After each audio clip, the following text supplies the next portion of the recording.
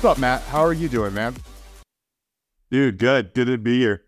So, for anyone who is just now listening and anyone who might not know Matt, Matt is honestly one of the smartest human beings I've ever met, probably in terms of like specific physical therapy, rehab, injury prevention. And especially now I'm seeing a lot of the stuff that you're posting where it's more like athleticism based. There's a lot more cross domain and you're starting to like reach your tentacles out into a lot of different areas, I feel like. Whereas before, like whenever we knew each other back in 2017, 2018, you were like in physical therapy school, like you're really hammering down that stuff, which was like dope. I think I did your podcast like 6 and 7 years ago. But no, man, I wanted to have you on this, and you can obviously introduce yourself here in a second. I wanted to have you on just so we could talk about like some of the things that are like interesting you now, kind of like where your brain is going. And maybe we can get into like kind of a deep dive in some of these like cool physiological, anatomical things that maybe a lot of people would overlook in their normal hypertrophic pursuits. So who is Matt Casturo? I'll pass that back to you, dude. Nice, dude. I appreciate the intro. Dude, I'm just interested in a lot of things, I think.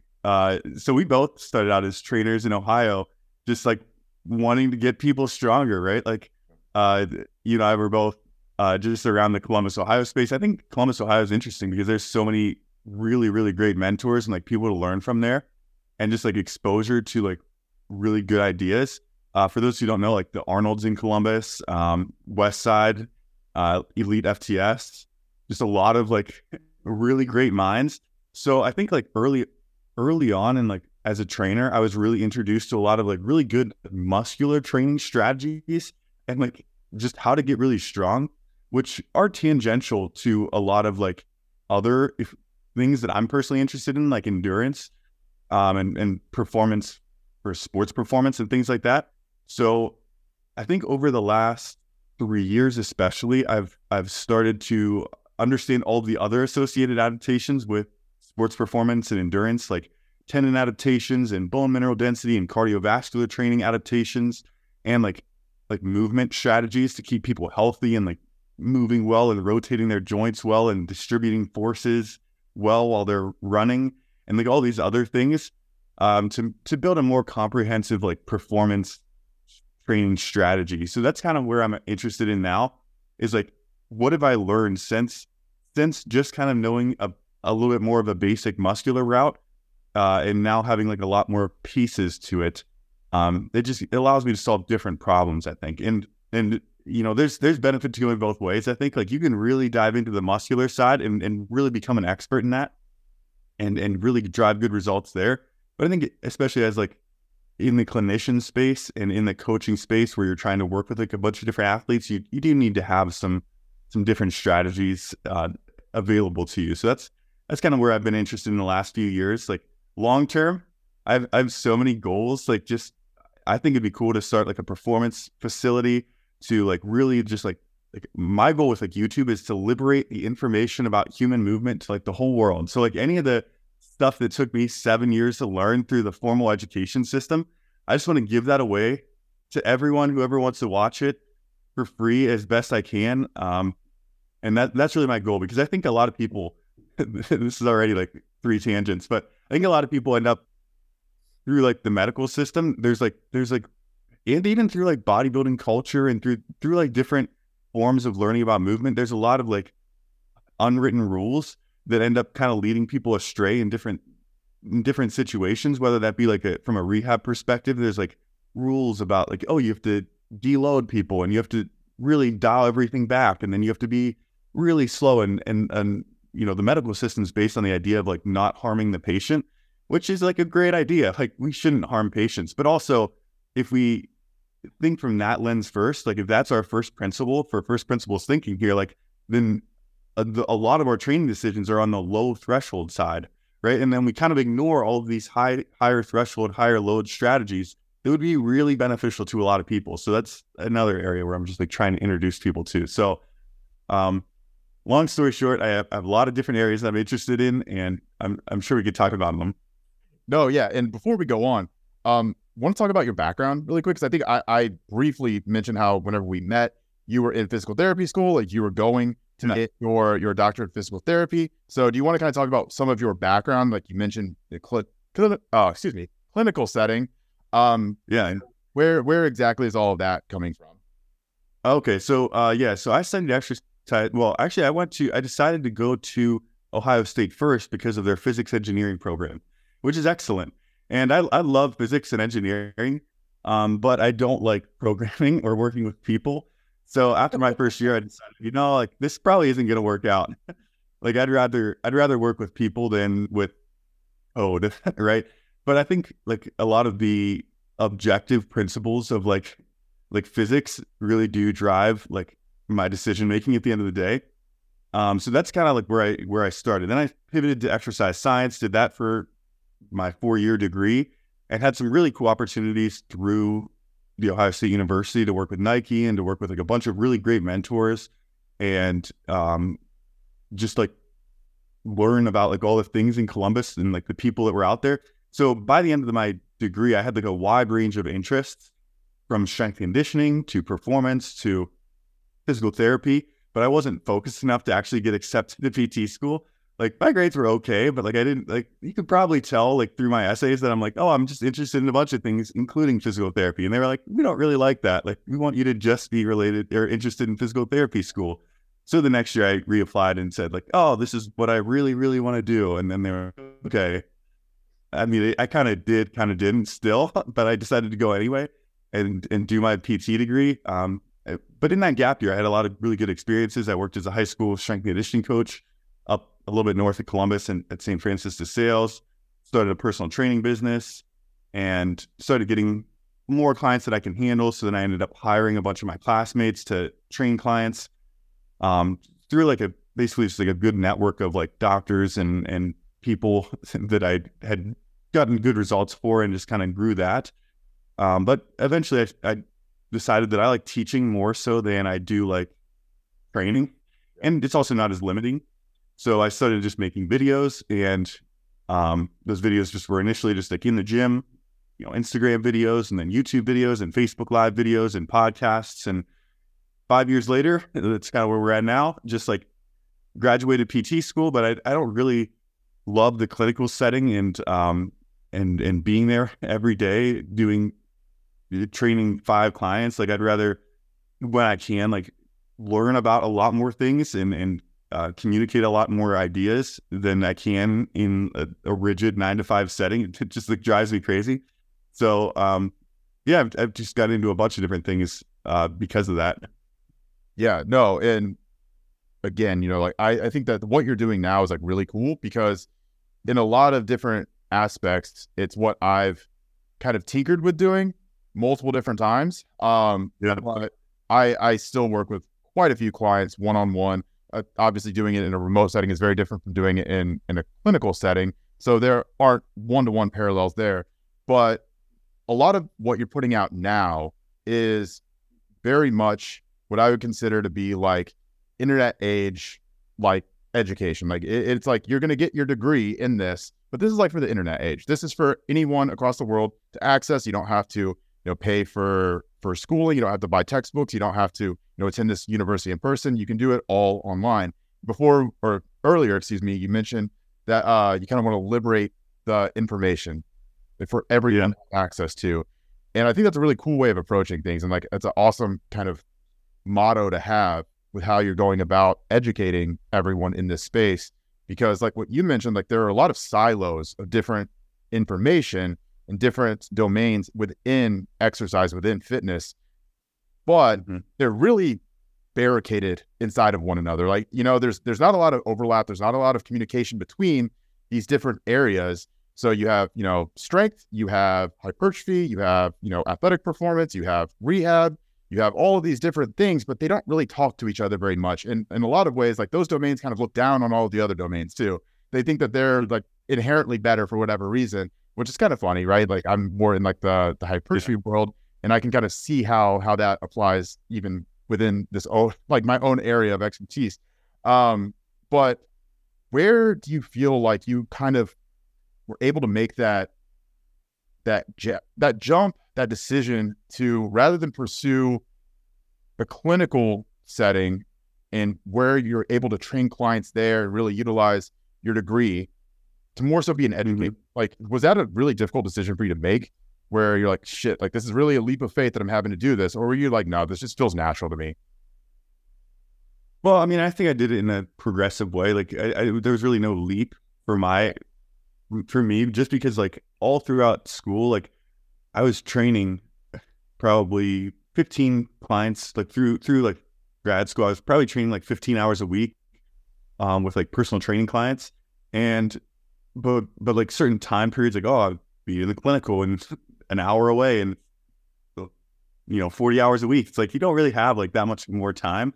So I would just decide to like kind of put clients on pause, or I luckily had some other trainers working with me that could kind of like take things on and off. But like we at that point, like I just decided like it's easier to make videos because I can just do that anytime. Like as soon as I get home, I can just, if it's 8 p.m. or whatever, I just record videos for as long as I want to and just post them whenever I want to. So there's like more time flexibility to it. So I just kind of started doing it without worrying about like who was going to like watch them or anything like that. And it just ended up being like mostly just stuff that I'm like, I wish I knew this like a couple years ago or even like a year ago. So it's like, I'm just going to talk about it. And then hopefully whoever also doesn't know about it and wants to will find it. And that just kind of has kept evolving. But I'm trying to be part of the extreme middle on most topics. Yeah. Like you think about like certain topics and it's like, let's just take a topic like neutral spine, for example. Like, should you lift with a neutral spine or should you do like Jefferson curls? And there's like people on like both camps that are like really extreme believers in like one or the other. And it tends to be people who are pretty good at Jefferson curls and have the trabecular bone to handle like flexion very well and like good hip mobility and like the ability to lengthen and expand their posterior side and shift their center of mass well, who are comfortable doing these exercises that are like, wow, they're great. And they helped me. So they'll help everyone and everyone should do them. And then there's a whole other crowd with also millions of followers sometimes that are like, you should only ever do neutral spine exercises, because I learned from people who said that because when you bend the pig spine 20,000 times a day, it might break. It's like, oh, I mean, where do I stand? Because like I can listen to both of these people, and almost always I fall like somewhere in the middle, right? I'm like, oh, there's people who will benefit from a more neutral spine strategy, but that also causes a lot of fear of movement and other associated problems without ever flexing.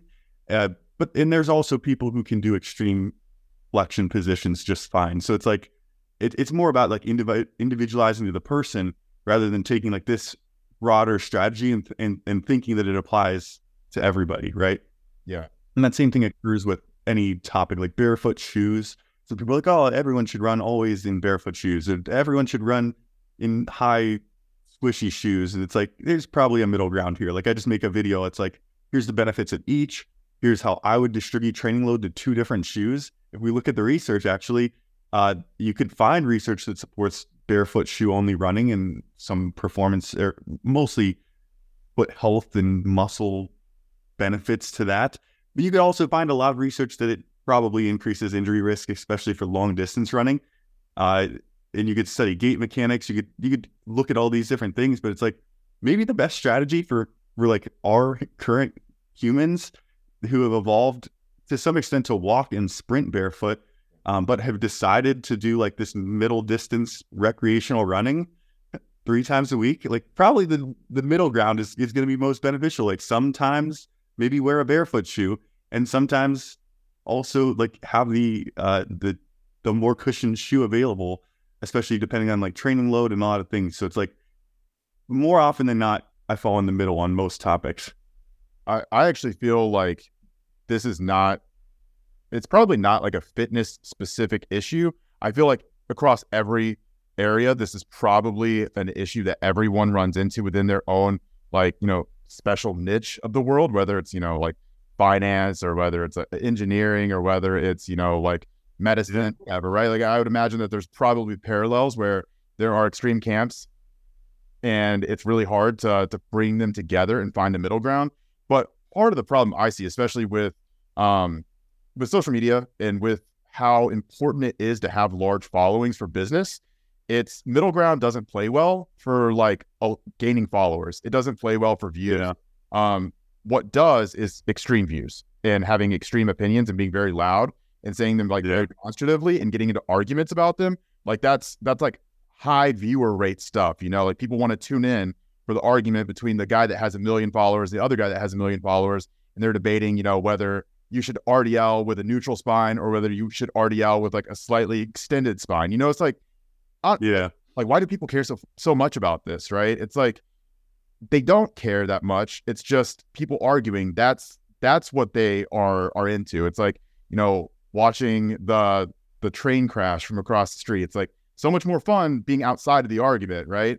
But I think part of the issue that I see a lot is that the middle ground isn't sexy, and that's why polarization tends to gain such like a cult-like following no matter where you are. Something in like the hypertrophy world, I'm sure that you even understand this, is like failure versus volume or intensity versus volume. Oh yeah. As like a primary driver of hypertrophy. But like, dude, that is like an insane issue in the hypertrophy world. And you know, you have one camp that's like, you know, the very like dog crap-esque, like heavy duty Dorian Yates like mentality where like take every set to failure, very low volume. And you have another camp where it's like, you know, moderate intensities, moderate to high volume. You know, you don't have to take any sets to failure at all. Like you can basically just do this.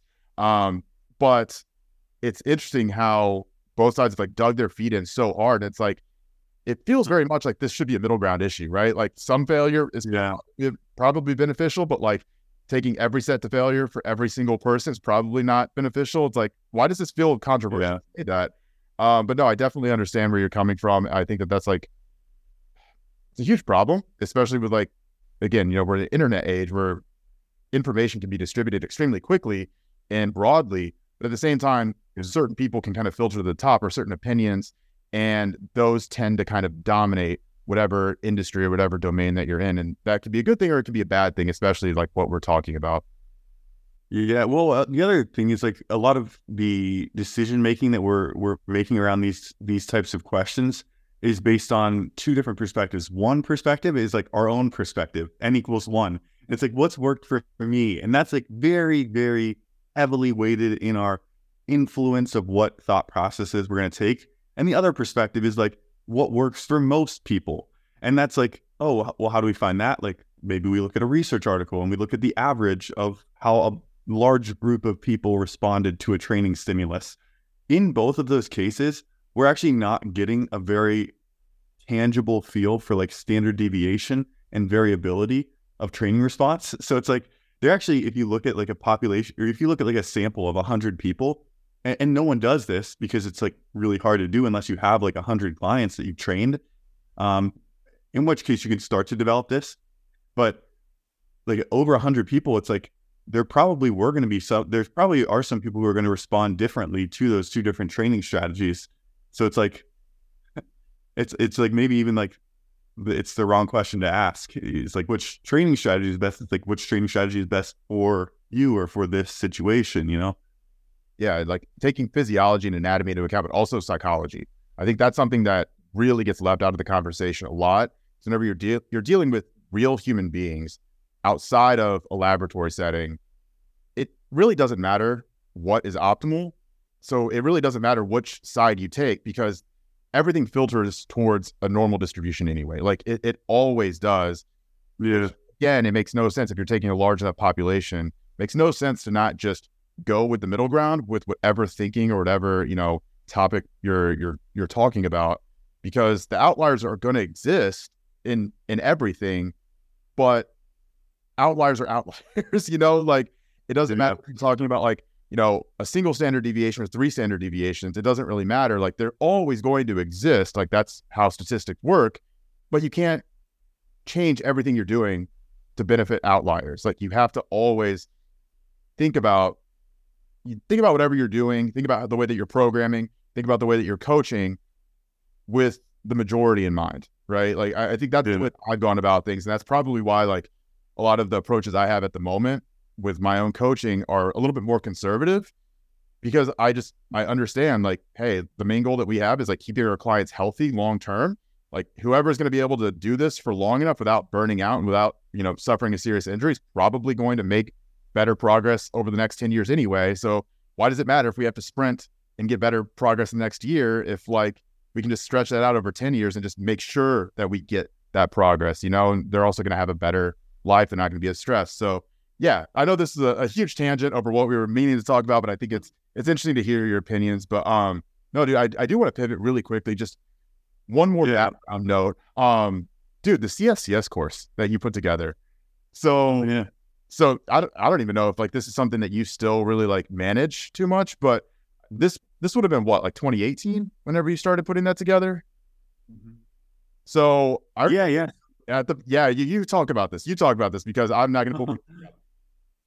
Yeah, no, it's something that's been evolving actually, because like actually, if you think about it, like the NSCA and the CSCS is like meant to evolve, and it actually does really well. I think like it's probably like a little bit behind in terms of like current practice, and it naturally has to be because they publish a book every decade, right? So it's like, protein recommendations are definitely out of date, like, but they actually will update things like that, even between publications of the book, and that's interesting because like, that's why people need like something like a course or like something like a group to study from to get these like updates, and stay and like understand basically like what we as like a collective society know about strength and conditioning, and at least at the entry level to the profession. If you can understand those rules well, like I think a lot of people need to understand those rules really well before they try to break them.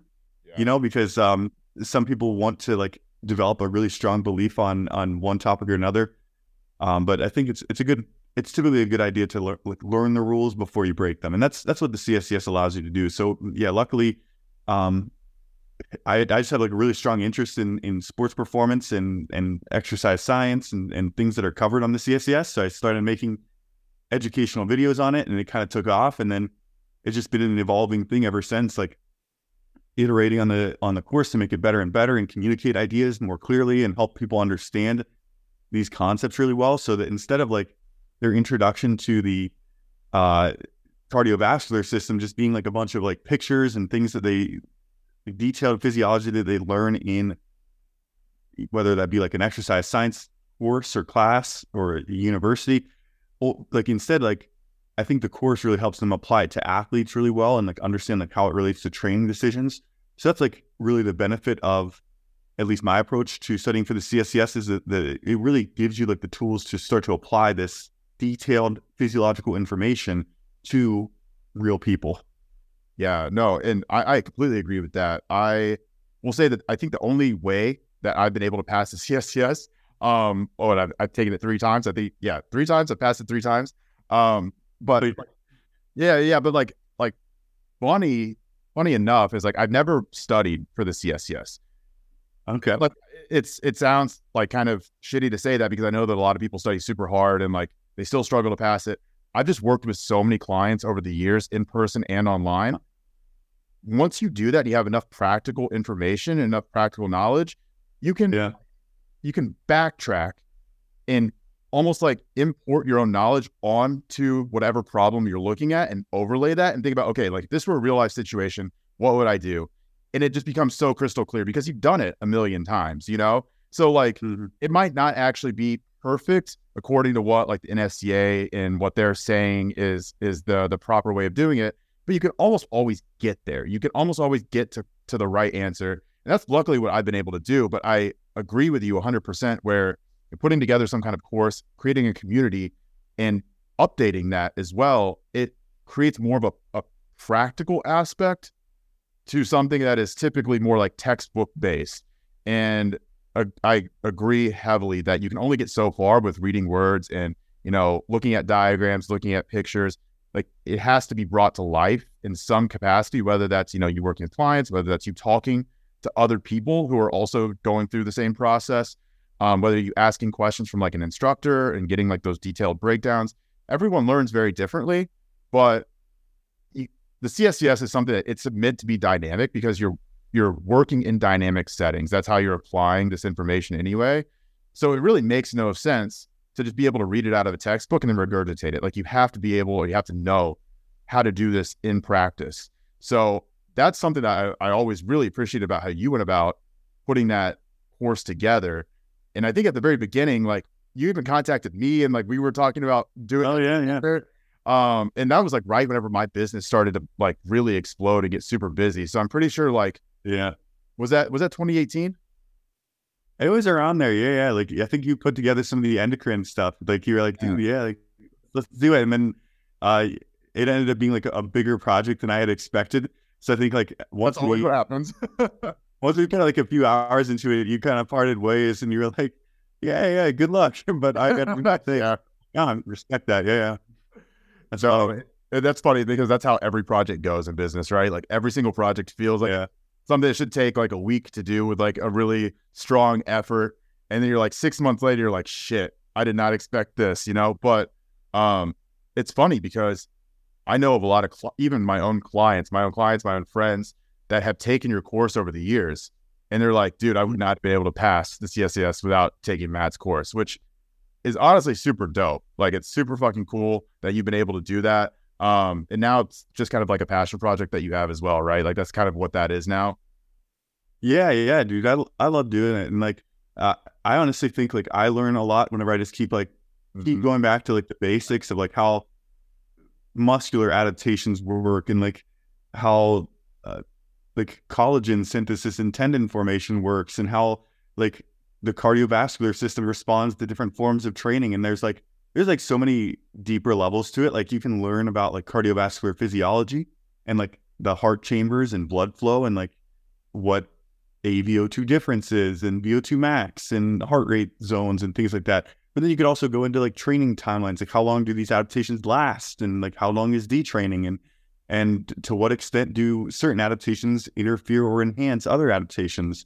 And it's like, but you kind of have to learn the basics really, really well and keep going back to those before you try to like grasp onto all these like more difficult concepts, because like it's pretty hard to understand, like, for example, like detraining timelines and interference effect and like other things like that without like really understanding the cardiovascular system well to begin with. So that's always important to come back to.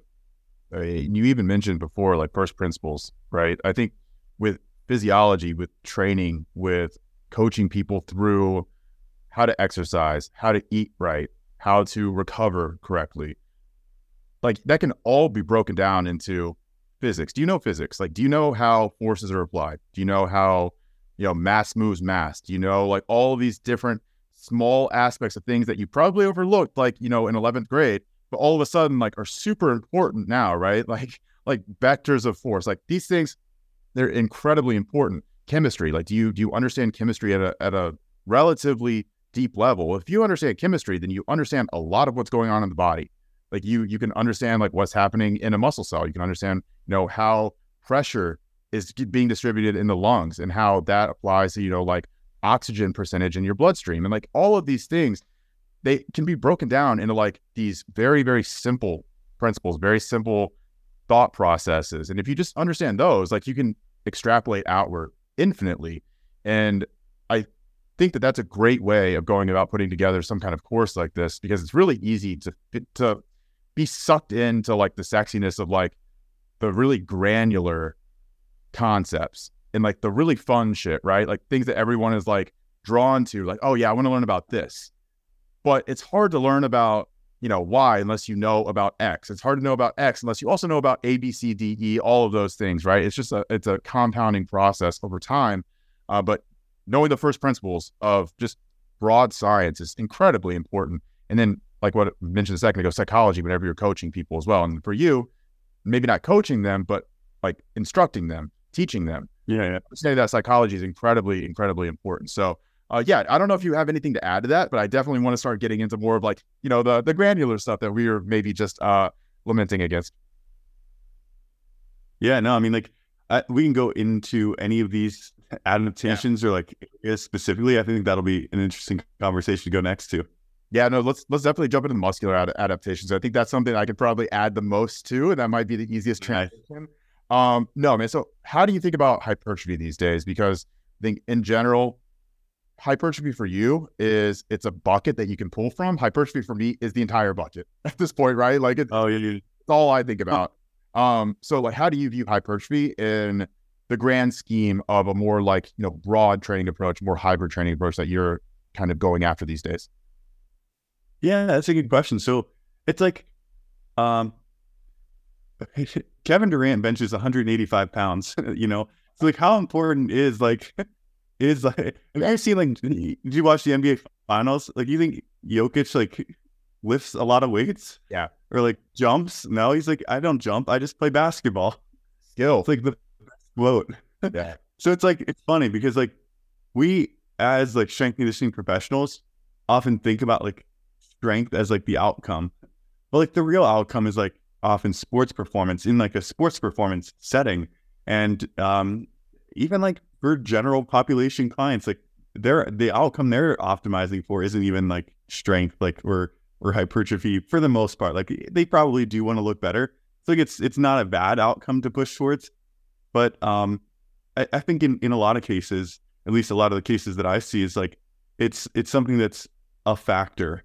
So in terms of like training decisions, it's like a lot of my decisions are like, let's just say, for example, time under tension. Like you can do slow eccentrics and it's not a terrible training strategy for some people. And like, but if I have like athletes, I'm probably not going to do a whole bunch of like high volume training. I'm not going to do a whole bunch of like slow eccentrics. I'm not going to do a bunch of these things that are going to cause like a fair amount of like muscle soreness, because like the bucket that I'm trying to fill is more so in something like elastic and neuromuscular adaptations. So it's like if I put all my training stress towards like mechanical tension and like get a bunch of associated soreness, then I'm not going to be effectively filling the buckets of like high neuromuscular stress and like high elastic component to exercises. And you could look at this from like a bunch of different angles, like just from the angle of like specificity.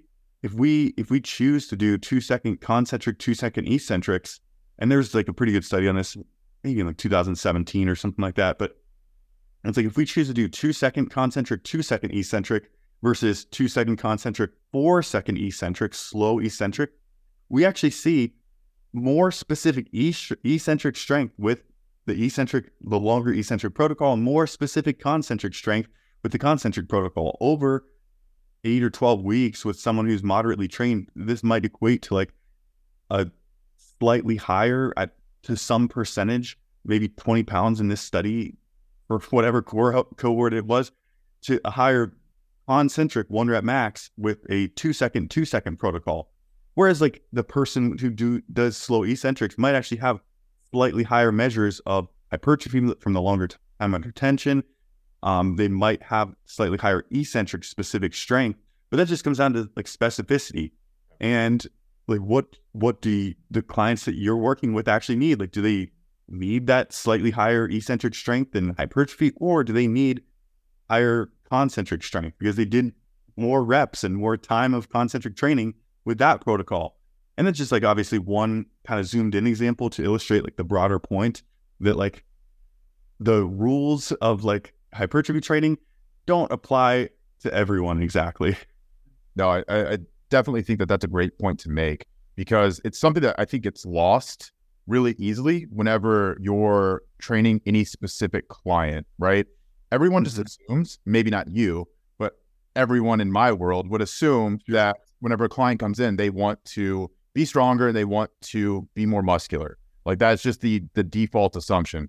So the default training would look like hypertrophy training, because hypertrophy training is going to cover strength for the most part, just to a general degree. Yeah.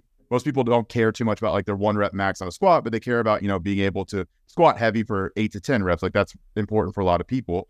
But they really care about looking good, being muscular. Like that's why, or at least that's our projection of what they care about most of the time whenever they come in.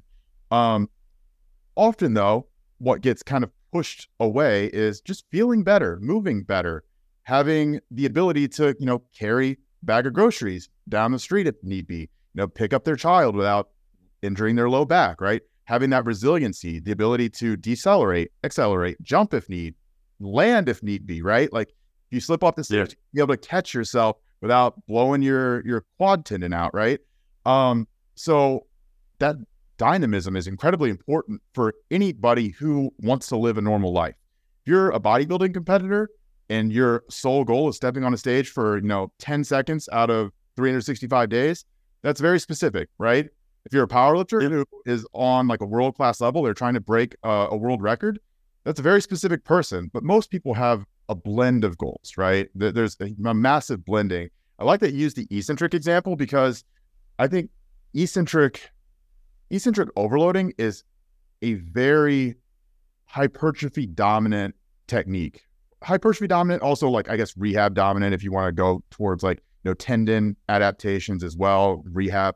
But especially if you're doing it in a more normal application, it's very, hypertrophy dominant. You're going for that mechanical tension, that overloading there. But a lot of ways, focusing on the eccentric is kind of like what you mentioned, kind of counter to what you'd want in the real world, where in the real world, you want to move quickly. You want to be able to jump and accelerate quickly. And usually there's like a stretch reflex associated with that. There's a deceleration, then there's a quick acceleration in the opposite direction. Eccentric training is very much not like that. It's kind of like creating an artificial stimulus that isn't what we would normally encounter in the real world. But with that, I know that we had talked, or you'd mentioned here, like fiber type change. Really focusing on eccentric overloading, is there any benefit to doing that from like fiber type conversion perspective? Like, so going from like type 1 to type 2, like would that potentially be a reason why you might want to employ some strategy like that if you're going for a not specifically hypertrophy goal? Yeah. So, well, it's important to clarify like eccentric overload versus like accentuated eccentrics. Okay. It's like, good point. Yeah. Yeah. Because like, if you're doing true eccentric overload, if we like, here, I'll draw it. The viewers can't see it, but like, you're probably familiar with like this type of graph where it's like eccentric strength, concentric strength, where it's like, basically there's like kind of a curve to it, but like you can produce almost twice as much force at the very high end of like an overloaded eccentric as you can during a concentric. So even if during like a concentric motion, even if during an eccentric motion, like you're doing the most amount of weight that you can still do the concentric portion. So like say a really slow bicep curl, just to keep it really simple. If you can do the curl, if you can curl on the way up and you're just doing a slow curl on the way down, then the most amount of force production that you're getting on the eccentric of the slow lowering portion is around 50 to maybe 60% of your total ability to produce force on the eccentric. Like you could produce 100% of force on the way down, but if you can do the concentric, the most you're doing on that slow eccentric is like around 50 to 60%. That means that the associated muscle fiber type is actually largely slow twitch fibers that can control, that can do, because basically like you're only using like half of what you could. Like if you were to, do a cheater curl and like throw the weight up more than you could concentrically curl, and then you can slowly lower it down, that would start to become true eccentric overload. At that point, you can get to the point where you're producing 70%, 80%, 90% of the true eccentric force potential that you could get to. And there's actually certain benefits to that. Like there's actually some interesting benefits to muscle fascicle lengthening, which has some interesting ramifications. So fascicle length, meaning like, I guess the simplest way to put this would be like there's like muscle, and then there's also like other connective tissue. Like you have titin within the muscle that's like an elastic component. You have your fascia, you have tendon. Long story short, like the eccentric overload helps with the elastic components as well as muscular components, and in a specific way that you can build a little bit more length and control of length. So this is like kind of the rationale for like Nordic hamstring curls. There's a reason that we would do true eccentric overload, and I think athletes would benefit from true eccentric overload. Another associated reason is like the innervation effect, so muscle fiber type change, and that more so has to do with the fact that we're actually recruiting our fast twitch fibers with our slow eccentric, which is kind of ironic. People think like fast twitch needs to be fast movements, but it really just is more force dependent, like and very load dependent. So we're getting into these very, very fast twitch fibers, which, whether this is like for a runner or whether it's for your 50-year-old mom who doesn't want to de-innervate and become like less dexterous, like there's benefits to getting into those fast twitch fibers and getting some training load to these elastic components, to these fast twitch fibers. So there's definitely benefit to some of these principles. It's just like, how do you apply it, and how do you dose it in appropriately? Because like it's like you could do this for like all of your sets. Like that could be like your broader training strategy. Probably you don't need that. Like it's going to be pretty taxing for like a lot of people. But like you could, if you're working with a 40-year-old, 30-year-old, 35-year-old dad of two who's like that Achilles tendon, like rupture risk category, like people who generally haven't loaded their Achilles tendon a lot over the last few years, and they generally are in that window, like 30 to 50 years old, you're like kind of at highest risk of Achilles tendon rupture. So this could be like a really good training strategy for that area for someone who wants to be able to run around and like do athletic things, but they also have this like risk. So it's just like applying the strategy in the right way to the right area for the right person. No, I'm really glad that you made the distinction between eccentric overloading and just slower eccentrics in general. One thing that I think about, and kind of going to your point where, an eccentric max might be a very sub-max eccentric depending on the person. So if you do a 10 rep max bicep curl, you might be hitting failure at 10 reps, but eccentrically, you might be able to get 5, 6, 7 more reps, just controlling the eccentric all the way down. If you have, maybe you're doing it cheating, maybe you have a partner be able to assist you, maybe there's like some mechanical advantage that you can kind of like utilize to go about doing that.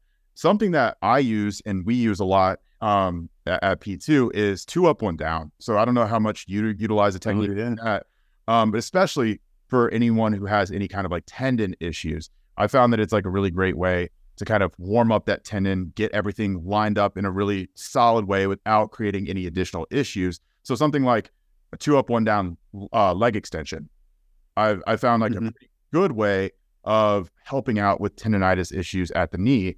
Similarly, you can do other movements as well. I've had a lot of success with building strength for clients who want to do something like a push-up a pull-up. Pull-up's a better example of this. But rather than just going in there and doing assisted pull-up after assisted pull-up and pull-down after pull-down, you go in and just do eccentric pull-ups. So all you do is perform the eccentric, and you just lower yourself all the way down, and then you step back up to the top, and then eccentric again. So you might not be able to do a single pull-up under your own volition, but you might be able to get 3, 4, 5 controlled eccentrics with your body weight.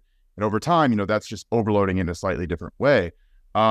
Different application to kind of like the same idea here, but I definitely agree with you that having some aspect of overloading the eccentric is probably going to be super important, whether that's from like a hypertrophy standpoint or whether that's like what just from you said, like a prevention of de-innervation and making sure that we're recruiting those type 2 fibers. We're making sure that we're getting like those high threshold motor units charged up and activated. Glad that you mentioned Nordic hamstring curl. I think that's a great example because that's something that I utilize and we utilize a lot as well. But no, we can move on from muscles unless you have anything else you want to add.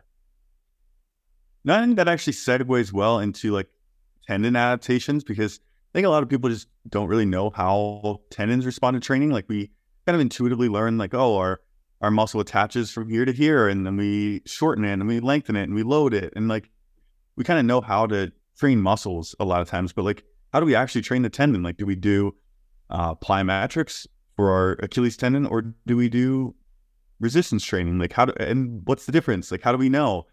And the principle, like if we bring it back to like the physiology, like the principle of like muscle building is that we are at the very smallest level, like we're causing some type of damage or associated stress to like the muscle components, like the actin, the myosin. We're building new muscle proteins, right? Because we have these cells that are essentially like undifferentiated. They need some information.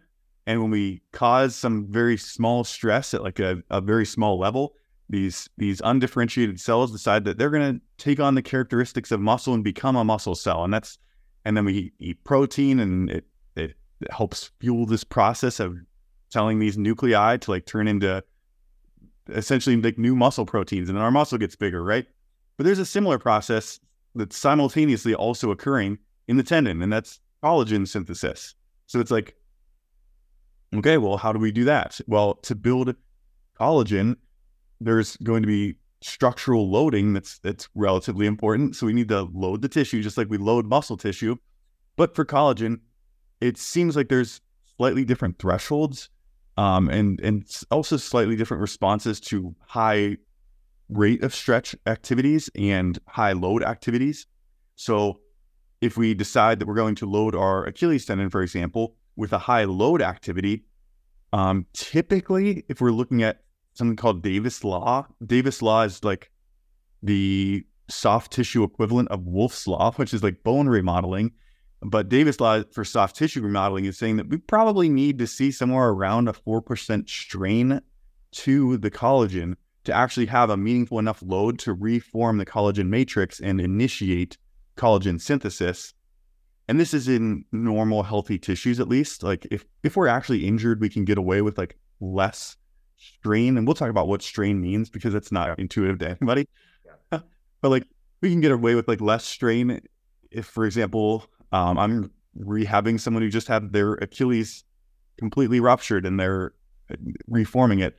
But for like a normal, healthy individual who wants to improve tendon properties, we actually need quite meaningful loads. And that 4% strain, although this isn't like a direct carryover, like if we look at a lot of different studies on this, like that tends to be equivalent to around like an 85 to 90% contraction strength of the Achilles tendon, which is actually really hard to get to. So we'll use the Achilles tendon first, and then we'll go into like patellar tendon because these are both kind of interesting. So like for the Achilles tendon, like you really have to do a straight leg calf raise. Like if you're doing a bent leg calf raise, like you're only able to deliver like roughly half the load because your gastrocnemius becomes actively insufficient in that bent knee position. So from like a hypertrophy standpoint, like maybe we're going to get some soleus specific hypertrophy, but like we just do the standing variation, we can deliver a lot more load and therefore a lot more strain through the Achilles tendon, a lot more load through all of that collagen matrix to actually create remodeling. But it's pretty hard. Like you actually need quite a bit of load, and no one really knows this or talks about it, which is why a lot of people end up, failing PT because they, your typical 25, 35, 40-year-old person with like an Achilles tendon issue, they need probably 3 months of loading heavy calf raises near like a 5 to 8 rep max, which like almost no one does. Like it's pretty hard to do and do consistently for the time period that is required for this adaptation. But that's essentially what we need to work towards. Of course, you do need a starting point. Like if you just go in there and someone with a like flared up Achilles tendon, you just say, oh, well, you need a 5 rep max load on a single leg calf raise with extra load in your hand. It's like, that's probably going to get them like one session with you.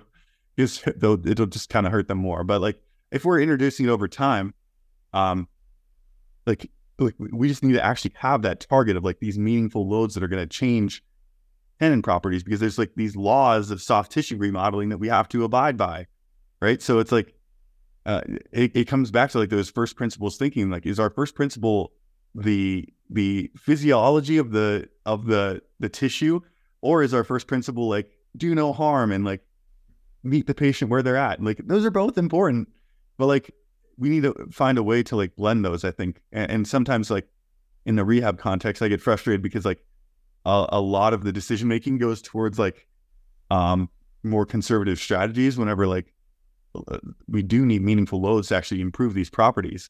So to carry on with this, like you can also benefit tendons from doing like plyometrics and like faster stretch rate things. Yeah. And we see specific adaptations from high load and from fast stretch rates. And one kind of prepares you for the other, but not entirely.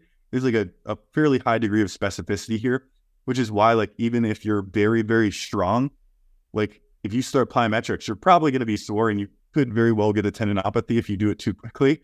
Yeah. Like I think like if you look back to like looping this back to the CSCS book, if you look back to like the old publications of the CSCS book, like this is like 2008, 2010, I don't know. Like the idea was like you need to squat 1.5 times your body weight or 2 times your body weight before you can start plyometrics. And the idea was that like, oh, this high loading is maybe protective for some of these fast stretch rate activities.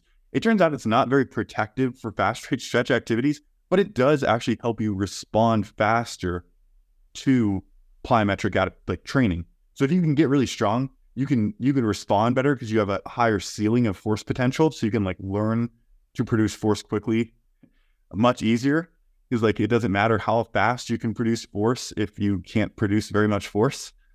So it's like kind of it is important to have strength. There's like always this balance that's going on between like heavy loaded activities and fast stretch activities and the associated adaptations. But yeah, it's important to have that balance between the two. Do you want to get into patellar tendon too? No, yeah, definitely. I want to first kind of put it back to you. I want to ask you a question. So a lot of what you're saying is kind of counterintuitive to what one would like normally think about rehabbing or creating like a protective shield around a tendon, right? So typically, like we just think about this more as like, keep it with the Achilles. If my Achilles is flared up and bothering me, maybe I haven't torn it, but it's aggravated. There's a lot of inflammation.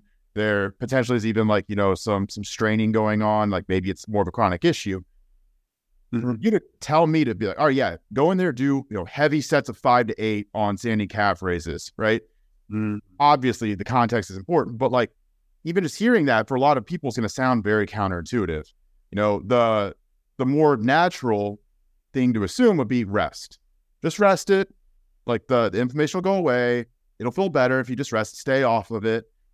Where have those recommendations come from? Is it the do no harm, where it's just the overly conservative approach rather than really getting to the crux of what the issue is? And what are some of like the potential negative outcomes that can happen from just resting rather than going and trying to get to the crux of the issue, which might be, improving that collagen synthesis, revamping the matrix, and then, obviously improving tendon strength versus just, again, resting, which is typically what we would get recommended and what the prescription would be. Yeah, well, I think part of that confusion comes from the fact that rest sort of does work in some situations, but not your actual goal. Yeah. It's like if you overloaded a tendon and you rest, like your capacity will go down, but you're also like the amount that you're like stressing the tendon will go down even more. So it's like your capacity is going to go down. But like if you're not putting any stress and load through the tendon, like it probably won't get irritated. But then as soon as you go back to introduce load, like say you're a runner and your recommendation was just to rest your tendon for like a long time, like the problem is like as soon as you go to introduce load, your capacity is not even worse. So like even if you try to go back to where you were or even less than where you were, you're going to just exceed it. So like if we just studied it for like 6 weeks and like the only outcome that we cared about was like reducing pain, then kind of rest can work. But like we know for at least most people with like athletic and performance goals and even people who have to move throughout the day, like it's probably not always the best strategy. But that said, there are cases where like rest actually is important, like bone stress injuries, for example, like where like, people think of these as like stress fractures, and this could happen at like the shin or the hip or a bunch of places. Like in those cases, like actually rest is the best training strategy because like bone remodeling is something that doesn't, at least in the acute stages, like you actually would benefit from deloading.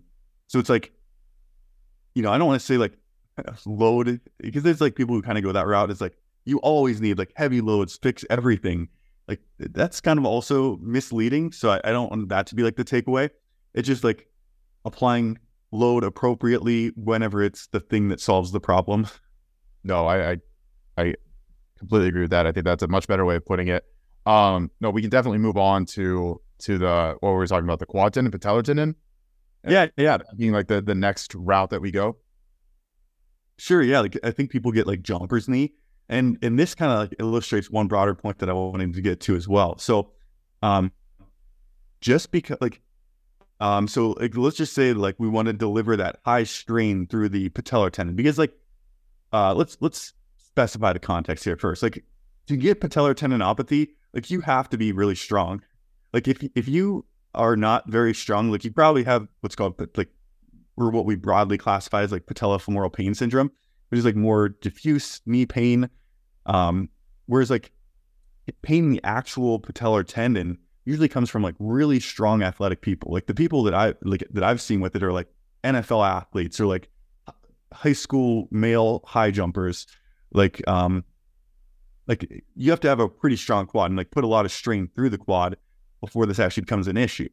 So at the root of like true patellar tendinopathy is like this issue of like there's some amount of degenerative tendon, there's some amount of like good healthy tendon, and like what's our training strategy going to be? Is our training strategy going to be to treat the degenerative tendon with like lasers or iontophoresis or like ice or like rest and try to like help this degenerative portion of the tendon?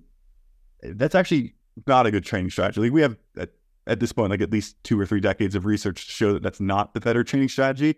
And like, we actually know that like people with these degenerative tendons or like degenerative portions of a tendon with like patellar tendinopathy actually tend to have overall greater cross-sectional area of their tendon because they form more healthy areas of the tendon.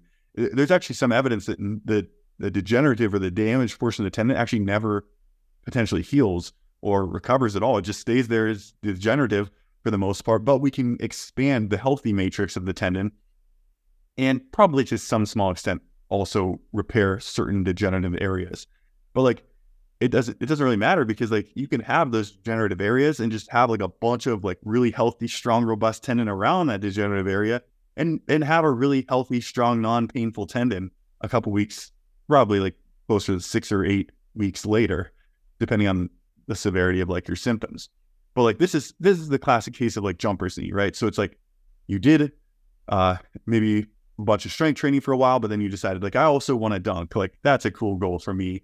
So like I'm gonna start jumping like every day. And like maybe you did it too quickly, but like you're really strong. So you might actually end up with a patellar tendinopathy. Or like you just did like a lot of jumping, even if you did progressively, but you did it for like a really long time. Like you did an NFL season of like very hard training, like 4 hours a day or whatever. And you ended up with patellar tendinopathy. Or I jumped like, and you put like a lot of load through like the specific like leg that you're taking off of in a specific way for this like 3 or 4 or 5 month training period of whatever you're doing. So for some reason, this tendon became like irritated and has some degenerative areas, and you need to build that healthy tissue. How do you do that? Well, we need to again think back to like Davis law and like how do we deliver like high strain and how do we do that? Well, we get really strong contractions, and that strong contraction though can only come from certain positions, which is interesting because like even if you are doing, for example, a wall sit and you're going as hard as you can and you stack the plates up or whatever, like you get someone to stand on you and like you really go hard on this wall sit, you go all the way to failure, you still might only get to like a 60% contraction threshold, which is interesting. It's like this is based on like a lot of interesting joint biomechanics that we're probably not going to have time to go into and a lot of other things. But basically the positions of like exercises and movements dictate like how strongly you can contract your muscles. So like a wall sit, you probably just won't be able to get as strong of a contraction, and we can measure this with a lot of interesting techniques, as something like a Spanish squat. A Spanish squat is when you put like bands around your knees, and now you're introducing like a different force vector, and there's just like more load for like knee extension, And also like the retropatellar force is actually a little bit stronger at like 90 degrees of knee flexion than it is at like different positions. And there's a lot of competing variables for why, but basically we can get like up to maybe a 70 or 75, 80% contraction strength with a Spanish squat position.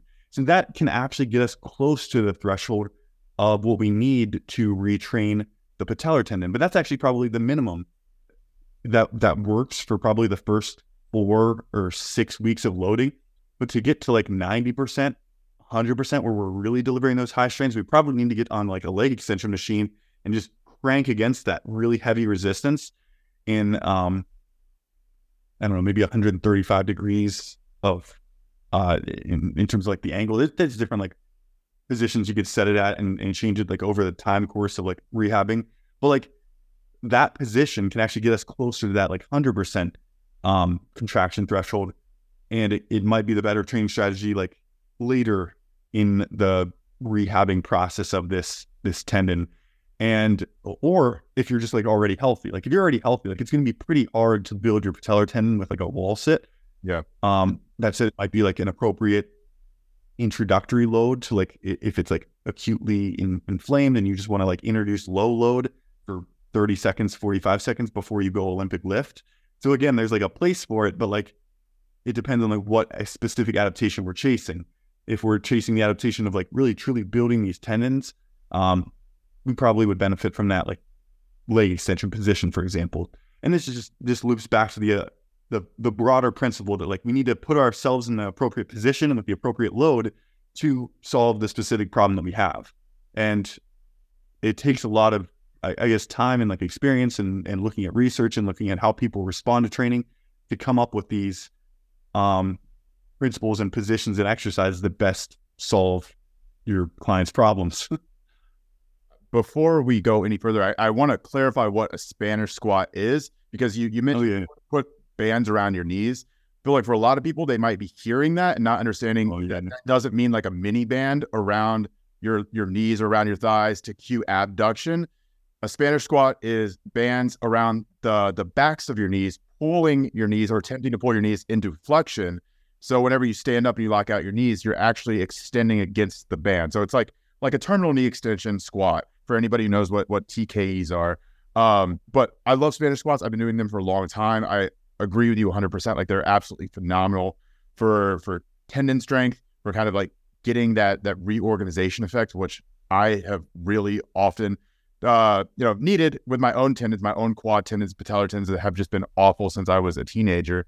I utilize Spanish squats a lot for myself, and also for any clients that might be looking to bring up their quads. Again, taking this back to hypertrophy angle, might be needing to bring up their quads, but don't have a leg extension machine, or maybe the leg extension machine like bothers their knees for whatever reason, because not every leg extension machine is created equal. So I've used some that feel phenomenal and like they don't bother my knees at all, and some that just like I can use 20 pounds and I'm like, this is just grating my tendons, grating my knees right now. Whenever you were talking about just cranking on a leg extension machine, sounds more like you're talking about like an isometric hold rather than just like going and doing like a 5 rep max, correct?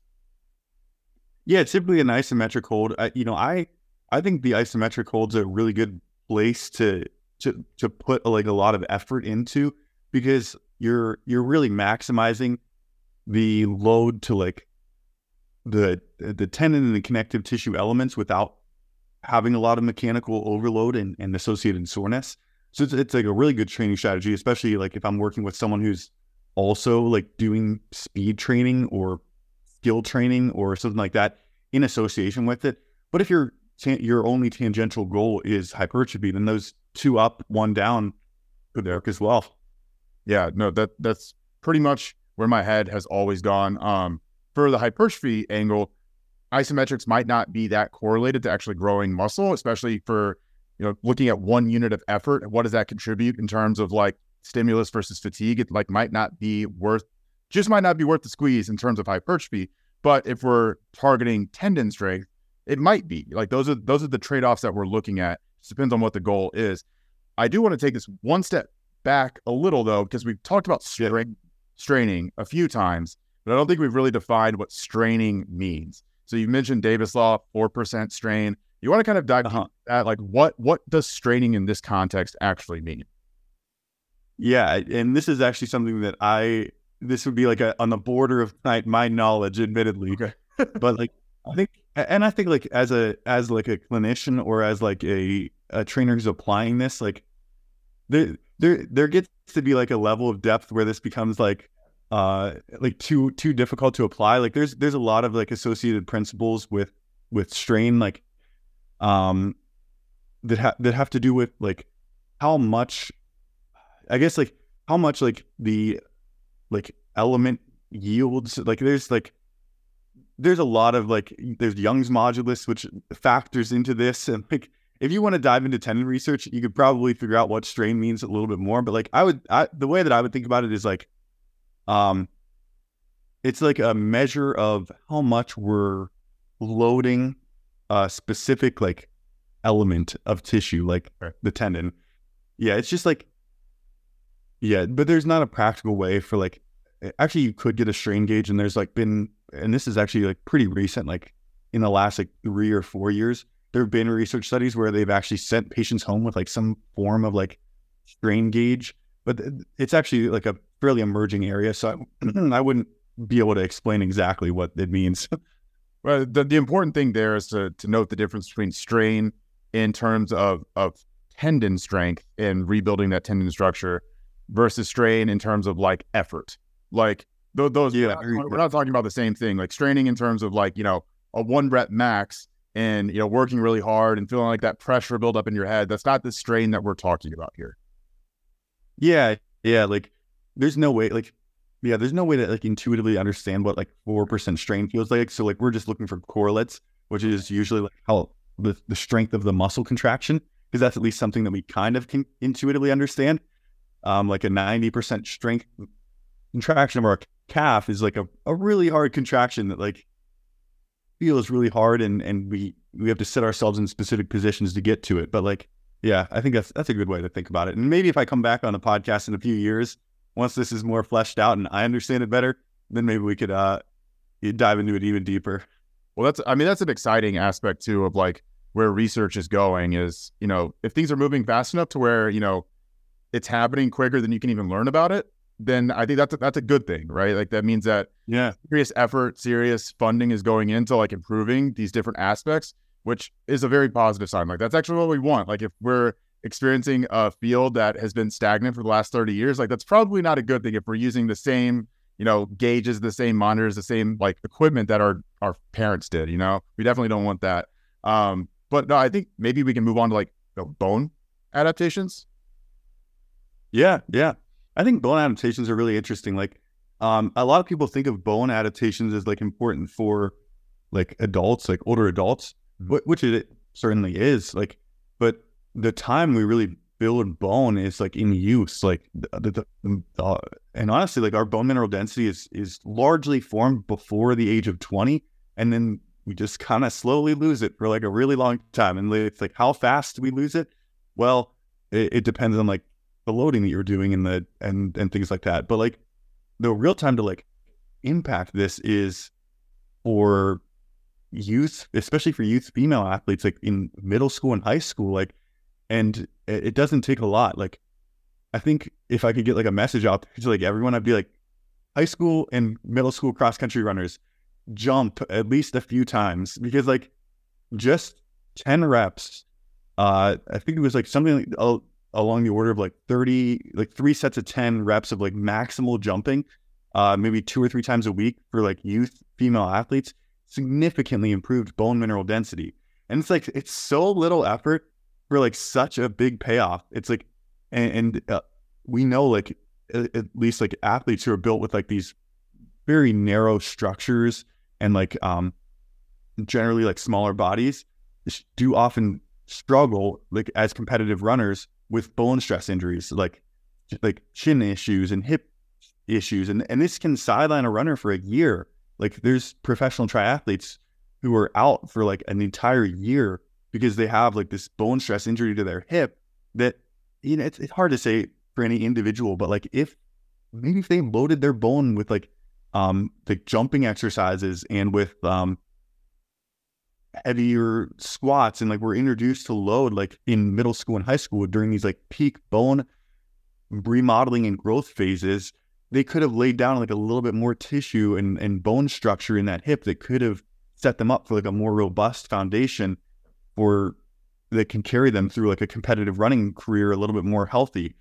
You're right. And this is something that we don't like think about as like a muscular adaptation, just thinking about it from a muscle perspective, but it's really important.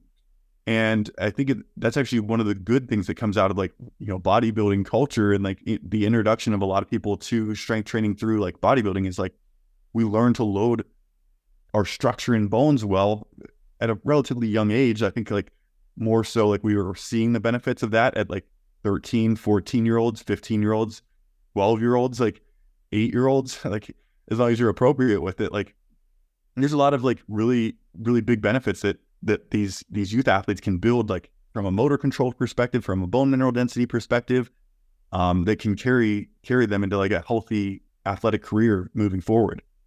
Do you want to kind of quickly debunk the lifting stunts young athletes' growth? Like, I think that's something that I'm sure you heard growing up. I definitely heard it growing up, and it was something that was pretty prevalent for a long time, that if you lift heavy weights too early, that you're going to close your growth plates, right? Like they're going to fuse, you're never going to grow another inch. And it's a product of lifting too heavy, too early, too much intensity, too much volume, et cetera, et cetera. But you're saying actually the opposite. You're saying, no, you need to load your bone structure. You need to lift heavy. You need to do these things at an early age, because that's actually how you're going to strengthen your bones. So where's the disconnect in that advice? Like, where did we go wrong previously? like where did those prior recommendations come from? Yeah, this is interesting because like I think this is like the first generation, especially for like young females, where they're seeing like a good example of like strength training of people like them that are older than them, you know, because like even when we were growing up, like in, I don't know, 2007, like what was it, like bodybuilding and muscle and fitness magazines, which were like mostly male dominated and like just talked about like how to get big muscles. But like now there's like the hybrid athlete, like who wants to run and lift weights and like be like a healthy, strong endurance athlete. There's that people can like look up towards. And like there's also like just like even in sport, like there's just a slightly broader range of like physiologies and like sizes. Like one of the guys who won like Christian Blumenfeld, he won the Olympic triathlon. He's like this barrel looking dude. Yeah. And I'm like, and it kind of opened a lot of like endurance athletes' eyes to like the fact that like mass, like having low mass isn't everything. Like it like he's a really efficient runner. He's a really efficient cyclist. And it just kind of opens your eyes to like the importance of all these other associated adaptations, because like really to be good at triathlon, you just need to be able to handle 30 plus, like at the very elite level. You need to be able to handle 30 hours probably a week of like pretty intense training.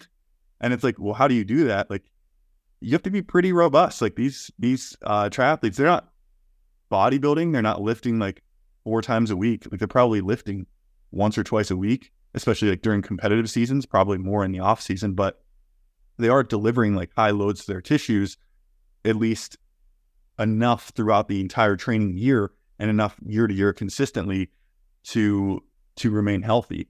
And like seeing that kind of changes like a little bit of like the mindset of like youth athletes and coaches and things like that.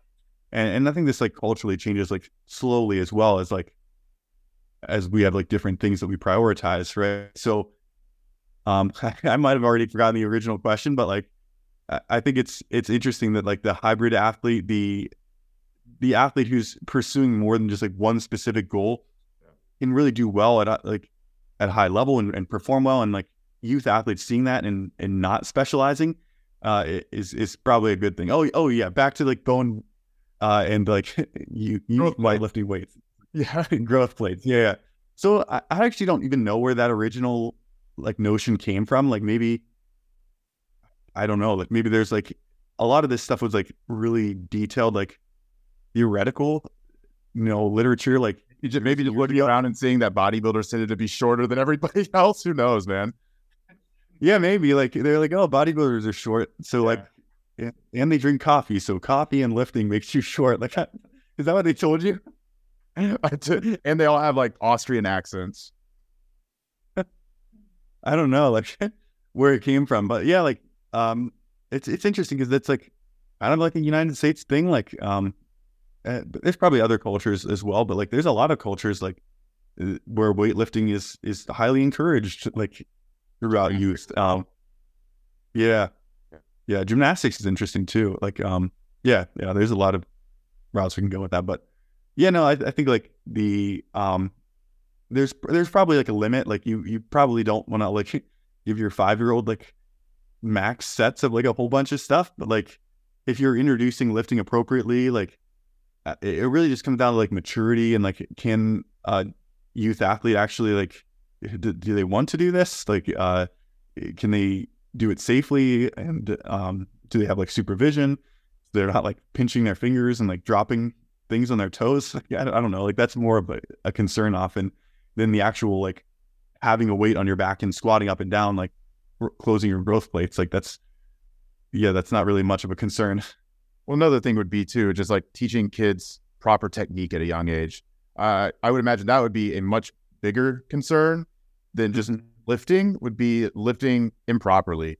Because I mean, it's one thing if you are doing like, a set with 70% of your 1 rep max as a 12-year-old, but if you're doing a set with, 90% of your 1 rep max, but you're quarter squatting it with horrific form, like that might be doing some serious damage to your skeleton. Maybe not closing the growth plates, but potentially setting you up for some damage later on, especially if you're ingraining some poor motor patterns and different ways of going about those squatting mechanics. But no, I definitely don't want to take up too much of your time. I know that we're maybe going to talk about like some cardiovascular training, but I think that we're probably getting to like the upper limits of where we want this podcast episode to go. And maybe we could turn this into a follow-up one at some point where we could dive into some more deeper physiological stuff, because I know that you and I could probably talk more in depth about a lot of stuff in this world, in this realm. But is there anything that you want to add before I let you go? Because I want to be super respectful of your time, obviously.